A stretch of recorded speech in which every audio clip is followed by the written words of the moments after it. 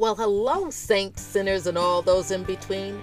Welcome back to another episode of Chronicles Unleashed, where people detour from the road to redemption and struggle to find their way back. As you'll discover, the characters in our fictional stories, as well as the people in the real-life sagas, long for the same things: understanding, forgiveness, and mercy. You may even recognize pieces of your own life. Every week, Chronicles Unleashed will bring you tales of love, life, and human error. You'll be relieved to know that your own mistakes aren't as bad as you think, and even if they are, someone has done it before and been forgiven.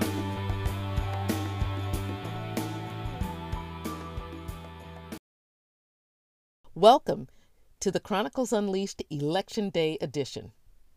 As one of the most important elections of our time approaches, this episode is a reminder that our nation has a history of having to make tough decisions at the polls and dealing with the consequences. As we try to redeem the soul of our nation, let's take a look at some of the past choices in leadership. This president limited the power of banks, negotiated an important trade agreement with Great Britain, and spoke out on behalf of the common man. He was also an unapologetic, lying racist who ignored agreements and championed only the causes of the common people who look like him. Now, before you break your leg jumping to the wrong conclusion, we're talking about POTUS number 7, Andrew Jackson. Andrew Jackson's political life was as colorful as the man himself. Between the ages of 12 and 13, Andrew Jackson became a courier in the Revolutionary War when we were fighting the British for our independence. Eventually, he was captured and became a prisoner of war. During this time, Jackson was forced to be a servant to a very powerful British general. The general demanded that he spit-shine his boots. And when Jackson cussed him out and refused, the general slashed his face with a sword, leaving him with lifelong scars. To date, he is the only president to have been a prisoner of war. And while most people find this admirable, in some circles he would be considered a sucker and a loser. However, as part of a prisoner exchange program, he was eventually freed and served in the rest of the war. Unfortunately, when Jackson returned home to South Carolina, he found that his entire family had died, so he moved to Tennessee. It was there he briefly served as a congressman before returning to the Army. I won't bore you with the details of his military scorecard, but to say that he was ruthless would be like saying COVID-19 is a minor inconvenience. At one point, he was fighting the British Army and was outnumbered 2-1. But Jackson's army had something the British didn't have: diversity. Jackson's group included not only military personnel, he enlisted free blacks, Native Americans, and pirates. When it was over, the British gave up and suffering over 2,000 casualties. Jackson had only 71. Though Native Americans were in part the reason for his success, after he got what he wanted from them, he kicked them to the curb and broke the treaties made with them. He uprooted thousands of Native Americans from their homes and killed others. What is even more outrageous is that this record actually helped his presidential campaign. There was one familiar stumbling block to his campaign, though. His opponents attacked his family values. They publicized the fact that Jackson's wife, Rachel, was at one time a bigamist. Actually, Rachel had left her husband, Louis Robards, an abusive and cruel adulterer. Robards sought a divorce. Thinking that it had become final, Rachel married Jackson. In fact, Robards never finalized the divorce. When he learned that Rachel remarried, he slut-shamed her by announcing that her second marriage was invalid. Technically, that did make her an adulterer and a bigamist, and Rachel became the subject of nasty gossip. When the divorce was completed, Rachel and Jackson remarried to correct the situation. Then, over 20 years later, when Jackson was running for president, his opponents used that old news to embarrass him and damage his campaign. Rachel was again unfairly bombarded with vicious assaults to her reputation. This angered Jackson so much he wanted to fight, or in contemporary terms, he wanted to bust a cap in their asses. In the 17 and 1800s, people did that by challenging each other to duels. They would stand back to back, walk 10 paces away from each other, and then turn around and shoot at their opponent. In one memorable duel before his presidency, Jackson shot a famous attorney and gunslinger, Charles Dickinson. Although Dickinson shot him first, Jackson was drunk and angry and managed to fatally shoot Dickinson in return. During his lifetime, Jackson engaged in over 100 duels. Some occurred when he was president, and most of them involved defending his wife's honor, even after she was dead. It was a miracle that Jackson was alive to even run for president. In addition to injuries sustained in duels and the bullet lodged in his lungs, by the time Jackson became a candidate, he had already gotten smallpox, malaria, dysentery, rheumatism, and a host of other diseases.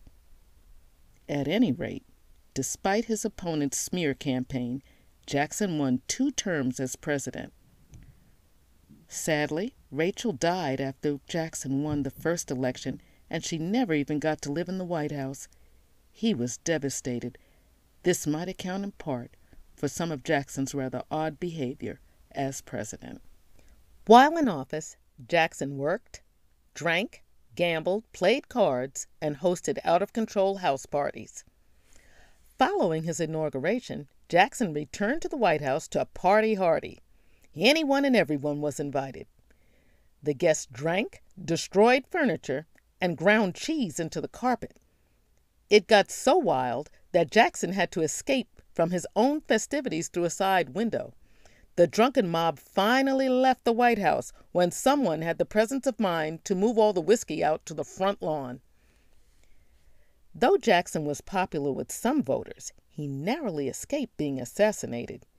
The would-be assassin tried to shoot him and the gun misfired. He took out a second gun and attempted to shoot Jackson again, but that one misfired too. Now, anybody else would have run, but not 67-year-old Andrew Jackson. He took the second gun from his assailant and beat him mercilessly with his cane until members of Congress could pull him off the man. Before Jackson left the White House, he hosted an interesting going-away party. The main course was cheese. A few years earlier, a dairy farmer sent the president a 1,400-pound wheel of cheese. After receiving the cheese and not knowing what to do with it, he let it sit in the foyer of the White House for anyone who wanted it. Years later, most of the cheese was still there. So during the party, Jackson simply passed out spoons and offered it to his guests. Over 10,000 people attended, and within 2 hours, the cheese was eaten, but not easily forgotten. You could smell that horrible odor of cheese blocks away. Even in death, Andrew Jackson remained controversial. Legend has it that at his funeral, his pet parrot had to be removed from the room because it refused to stop cussing. Clearly, Andrew Jackson was quite a character. As a great admirer of POTUS No. 7, President Trump had Jackson's picture moved to the Oval Office. That said, if Jackson were alive today, do you think he would have supported gun control? Do you think he might have supported the Stand Your Ground law in Florida? Do you think he would have survived COVID-19?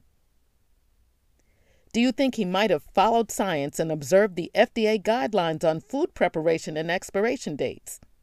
Weigh in on the Chronicles Unleashed Facebook page, on Instagram or Twitter at Chronicles, capital UNLE 1.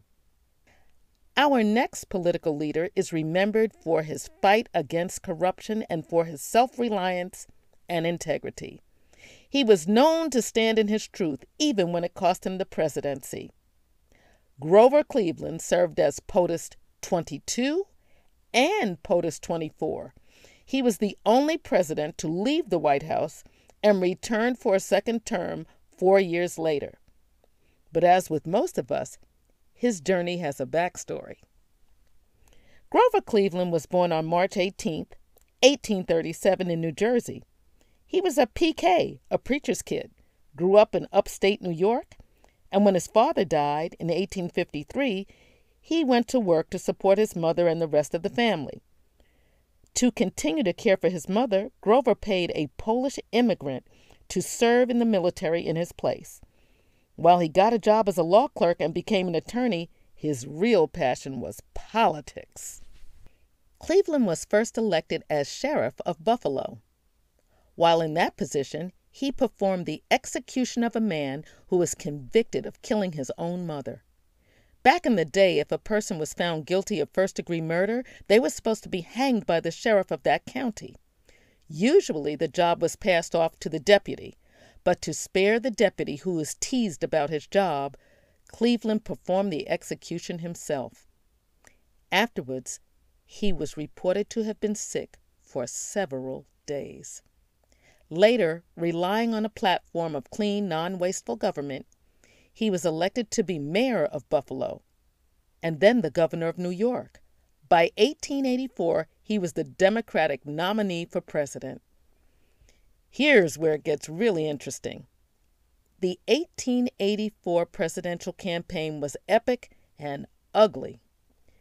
Cleveland's Republican opponent, U.S. Senator James G. Blaine of Maine, was the center of several financial scandals, while Cleveland, who was single at the time, was accused of fathering an illegitimate child with Maria Halpin. Cleveland admitted it was possible, but said that it was also possible his law partner Oscar Folsom might have been the father. Cleveland's honesty, if you believed him, took the sting out of the story. Now, Maria Halpin's story was a little different. She alleged that she had no relationship with anyone else, and that Cleveland had date raped her and then impregnated her. According to her, his aides sent her to an asylum and put the baby in an orphanage. Cleveland's camp admitted she briefly stayed in an asylum and that her son was placed in an orphanage, but that she had taken money and agreed to that deal. Now, the other candidate, Senator James Blaine, was accused of financial improprieties. The Democrats in the House of Representatives called for a congressional investigation. Though Blaine denied all rumors, a witness was in possession of letters that would prove otherwise. All the letters ended with this sentence, "Burn this letter, please." According to the witness, the day before he was to testify, Blaine approached him, snatched the letters from his hand, and left. Blaine refused to release the letters to the committee. Given the choice between a corrupt candidate and what the public saw as a bachelor candidate simply getting his freak on, they decided to support the latter. Grover won by a slim margin of 1,200 votes. At the risk of sounding preachy, I will just say, all votes matter. The other backstory also has to do with Cleveland's law partner and friend, Oscar Folsom. When the fun-loving attorney Folsom died unexpectedly in a carriage accident, Cleveland assumed responsibility for his wife, Mrs. Folsom, and became the legal guardian of his 11-year-old daughter, Frances, whom he had known since she was born. Cleveland bought her her first carriage. He was like an uncle to her. Many people in their circle thought that Cleveland would marry Folsom's widow. Instead, 10 years later, after she completed college, and with her mother's blessing, Cleveland married 21-year-old Frances during his first term. Cleveland was the only president to marry in the White House. The marriage was apparently successful and yielded 5 children. Frances went on to become a popular and accomplished First Lady. Cleveland lost his second bid for president due in part because of the heavy turnout of voters in the industrial states in the Northeast, who felt that some of his policies threatened their jobs. So he and his family returned to New York City, and he took a position in a law firm for the next 4 years. Unlike the campaign of 1884, the presidential campaign of 1892 was relatively tame. The then-President Harrison's wife, Caroline Harrison, was dying of tuberculosis, so he didn't campaign personally, and Cleveland followed suit. Cleveland won the election because by then, voters had changed their minds about his policies. Cleveland's second term, however, was a classic case of be careful what you wish for. The stock market crashed, there were bank and railroad failures, and unemployment rose to 19%. In addition to that, Cleveland faced a medical scare that threatened to rock his presidency. He discovered a lesion in his mouth that the doctors diagnosed as cancer. So as not to panic the American people and the financial markets any further, Cleveland kept his health a secret. In June of 1883, while he was on a friend's yacht, doctors removed the lesion. Then another operation was performed in mid-July, after which Cleveland returned to his summer house to recuperate. For the rest of his life, he wore an artificial jaw on the left upper side. Amazingly, his appearance and his speech stayed the same. His medical situation remained a secret until one of his doctors published an article about it in 1917, almost 10 years after Cleveland's death. While Cleveland was perceived to be honest, his views on race were not progressive. He opposed discrimination against the Chinese, but did not support equality for African Americans or voting rights for women, and he thought Native Americans should assimilate into the mainstream of society as quickly as possible rather than to preserve their culture. He also became unpopular with organized labor when he used federal troops to crush the Pullman Railroad strike in 1894. He fought against unnecessary government spending as well. After his second term, Cleveland retired to Princeton, New Jersey, where he and Frances lived until Grover's death in 1908 at age 71. Frances remarried 5 years later, becoming the first presidential widow to do so, yet she did choose to be buried by Cleveland in Princeton. In context, Grover Cleveland was a man of his time. But if he were living today, do you think he would have been outed by the Me Too movement? Do you think he would have used the HIPAA laws to avoid sharing his health issues? Do you think he would have supported capital punishment? Do you think he might have been convicted of child molestation? Weigh in on Chronicles Unleashed on our Facebook page, Instagram, or Twitter at Chronicles, capital UNLE 1. Our next presidential spotlight falls upon a man who favored pro-business policies and limited immigration. He also appointed 4 conservative Supreme Court justices. And though he was generally disorganized and lacked ambition, he married an aggressive feminist. Enter POTUS number 29, Warren G. Harding. Warren G. Harding was born on November 2, 1865, in Ohio, to George Harding, a doctor and part owner of a newspaper, and Phoebe Dickinson Harding, a midwife. He was the oldest of their 8 children. Harding graduated from college in 1882 and moved to Marion, Ohio, and became a newspaper reporter. In 1884, he and several partners purchased a small, struggling newspaper. In 1891, Harding married Florence Kling, who had a son from a previous relationship, insisted upon using her maiden name as well as her married name, and refused to wear a wedding ring. Florence also helped manage the business operations for her husband's newspaper, and it became a financial success. But Florence had higher aspirations. Even though she knew Warren was lazy, a drinker, and not particularly bright, she propped him up and pushed him into politics. His easygoing personality, good looks, and commanding speaking voice took him far in Ohio politics. He served as the state senate, as lieutenant governor, and while he unsuccessfully ran for governor, he delivered the nominating address for President Taft at the 1912 Republican Convention and gained national recognition within the party. He was so well received that it paved the way for his 1914 election to the Senate. He stayed in the Senate until he was nominated as the presidential candidate. It was the first presidential election where women could vote, and Florence took to the campaign trail and encouraged women to be politically active. Once in the White House, Florence opened up the mansion and the grounds to the public.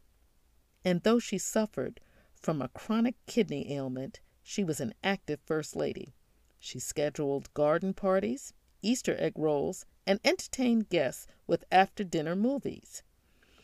Florence and Warren also liked to relax at poker parties in the White House library, where liquor was available even though at that time the 18th Amendment made it illegal. It would kind of be the same as smoking weed or snorting coke in the White House. Florence played a significant role in her husband's administration. She was instrumental in appointing certain high-level cabinet members and made the final decisions on his speeches. Florence regularly attended cabinet meetings and urged her husband to appoint women to positions in the administration. There were, however, some instances where Florence had no influence over Warren's activities. He had at least 2 mistresses, Carrie Fulton Phillips and Nan Britton. Warren wrote smutty lust letters to Phillips, which he kept and used as blackmail, receiving more than $297,000 in today's money from the Republican National Committee. The Library of Congress eventually released these steamy letters for those of you who want to fact check. The other mistress, Nan Britton, was about 30 years younger than Warren and much more naive. She was in love with Warren and had a daughter by him. Though he was paying child support to her, when he died, the payment stopped. So she wrote a book to support herself and her child. The book detailed that they had sex on Harding's Senate couch, and after he became president, they had sex in a closet in the White House. A Secret Service agent would stand nearby and knock on the door if Florence was approaching. Only then would they come out of the closet, so to speak. Some might say that these scandals had nothing to do with his governance of the country. And while this may be true, some political historians felt that there were other reasons why Harding should have never been president. Though Warren Harding may now face stiff competition, in almost every poll of presidential performance before 2020, he was rated at the bottom because of the corruption in his cabinet and his lack of vision. Up until 2017, historians found Harding's administration to be the most corrupt in the nation's history. Harding's Secretary of the Interior, Albert Fall, was convicted of taking kickbacks. Attorney General Doherty advised Harding that Charles Forbes, who was the director of Veterans Bureau, illegally sold government medical supplies to private contractors. Now, Harding berated Forbes, but allowed him to leave the country to escape prosecution. Shortly after that, Charles Cranmer, general counsel to the Veterans Bureau, committed suicide. 10 weeks later, Jesse Smith, the Attorney General's private secretary, also committed suicide. But it was a day after he had had a long conversation with Harding in the White House. Rumors had been circulating that Smith and a group known as the Ohio Gang had been profiting from a variety of corrupt activities. The Attorney General himself went on trial twice, the first resulting in a hung jury and the second in a not guilty verdict. Though Harding was never implicated in any corruption, he was aware of what his friends were doing, and he did little to stop it. Harding famously complained, "I have no trouble with my enemies. I can take care of my enemies in a fight, but my friends, my goddamn friends, they're the ones who keep me walking the floor at nights." To be fair, Harding did establish a budget system for the federal government, and under the leadership of Secretary of State Hughes, he succeeded in getting the world's major powers to agree to halt the arms race. Harding was also the first sitting president to mention civil rights in the South. In 1921, he went to Alabama and advocated voting rights and political equality for blacks, as well as an end to prejudice. He had his vices, but at a time of severe racial intolerance, he courageously spoke out in support of the African American community. On August 2, 1923, Harding died suddenly from natural causes before the end of his term. When Florence refused to allow an autopsy, the rumors were that she poisoned him. There is no evidence to support this. In fact, Florence remained loyal to him even after his death and burned many documents and letters that she thought might tarnish his legacy. She worked tirelessly to establish his memorial foundation until her death a little over a year later. Harding may have looked presidential, but he proved the old adage that you can't judge a book by its cover. If he were living today, do you think he would have supported Black Lives Matter? Or do you think he would have been sued for sexual harassment? Do you think he would have approved of legalization of pot? Weigh in on the Chronicles Unleashed Facebook page, on Instagram, or on Twitter at Chronicles, capital UNLE 1. Our last look at the presidential landscape highlights a man who excelled at maintaining the status quo. In fact, it was said that his political genius was his talent for effectively doing nothing and saying less.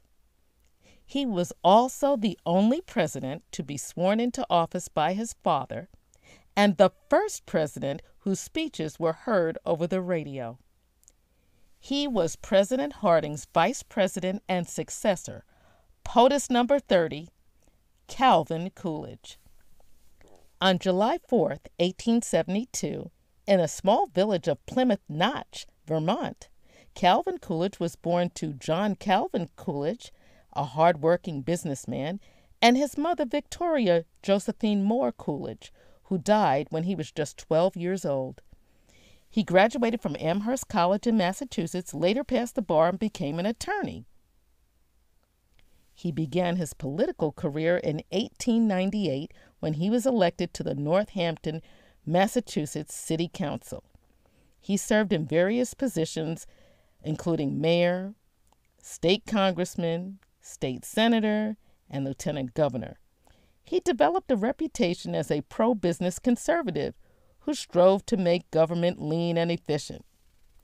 But it was his handling of a police strike when he was governor that gained him national recognition. When the Boston police force went on strike and riots broke out across the city, he sent in the state guard to restore order and refused to rehire the striking police officers. In a famous telegram to labor leader Samuel Gompers, he declared, "There is no right to strike against the public safety by anybody, anywhere, anytime." Later, he was chosen to be the vice presidential candidate on the ticket headed by U.S. Senator Warren G. Harding of Ohio.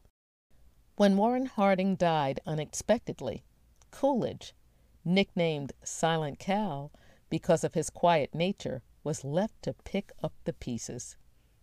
Raised to be honest, hard-working, and conservative, Coolidge had a no-nonsense approach to governing, unlike Harding, who had an easygoing personality and casual leadership style.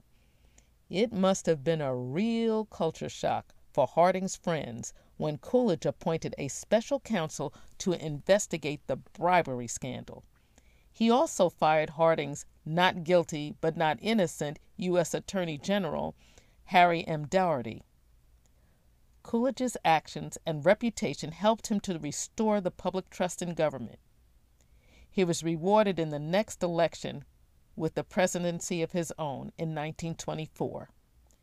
Though The two biggest domestic issues included prohibition, the illegal drinking of alcohol, which was the law of the land at the time, and the Ku Klux Klan, a terrorist organization that attacked people of color and Jews. He did nothing and said nothing about either problem. Instead, he cut taxes, limited government spending, and instituted a high tariff on foreign goods to protect American businesses. He also opted out of the League of Nations. His vision was to go along to get along and to keep the country calm. While Coolidge tried to limit spending, the American people who were enjoying the roaring 20s did the opposite. During this era, people lived out loud. They spent extravagantly, drank, smoked, danced. Women wore shorter skirts and makeup. They bobbed their hair and voted. More people owned automobiles and purchased mass-produced goods such as canned foods. Meanwhile, Silent Cal remained quiet and distant. He was known to be the most negative and remote of the presidents, and yet he was the most accessible. He would grant an interview and say nothing. This is ironic given the fact that he virtually invented the press conference. In fact, Coolidge held 520 press conferences during his 5.5 years in office. He cultivated a pleasant relationship with the press with his dry wit and wry humor. Coolidge once explained to Bernard Baruch why he often sat silently through interviews. "Well, Baruch, many times I only say yes or no to people. Even that's too much. It winds them up for 20 minutes or more." Once a woman approached him during a dinner party and said, "I made a bet I could get more than 2 words out of you." Coolidge responded, "You lose." Coolidge decided not to run in 1928 after his father and son died. He famously declined nomination for a second elected term by calling a press conference but taking no questions from reporters. He simply handed out strips of paper to those who were present that read, in classic Coolidge style, "I do not choose to run for president in 1928. Coolidge retired, and less than a year after he left office, the U.S. stock market crashed and America plunged into the Great Depression. Although Coolidge had received a great deal of credit for the prosperity of the 1920s, even he recognized that he bore some responsibility for the Depression. He admitted to friends that he spent his presidency avoiding the big problems. You think? At least Coolidge took responsibility for his inaction, a refreshing approach that we haven't seen in almost, 4 years. At any rate, if Silent Cal were alive today, choose which 2 people you think would do the best job of interviewing him. Listen to the list: Anderson Cooper, Wolf Blitzer, Sean Hannity, Don Lemon, Rachel Maddow, Andrea Mitchell, Oprah, or Joy Reid. Weigh in on the Chronicles Unleashed Facebook page, on Instagram or Twitter at Chronicles UNLE1. That's Chronicles, capital UNLE1. That concludes our Election Day edition episode. Clearly, these POTUSes had their flaws and quirks. Andrew Jackson was a lying, cussing, gambling drinker who threw wild house parties. Grover Cleveland was a racist who was accused of being a rapist and who hid his health problems from the country. Warren Harding was a disorganized, lazy drinker who loved to play cards and chase women. Silent Cal Coolidge did nothing new and refined the art of moving his lips without saying anything. Remarkably, they still made some contribution to our country. But what is more important is that the majority of our leaders, while not perfect, governed far more effectively and tried to improve our lives. America has survived because people like you and me keep advocating for our own rights. Then we vote and pray for the best.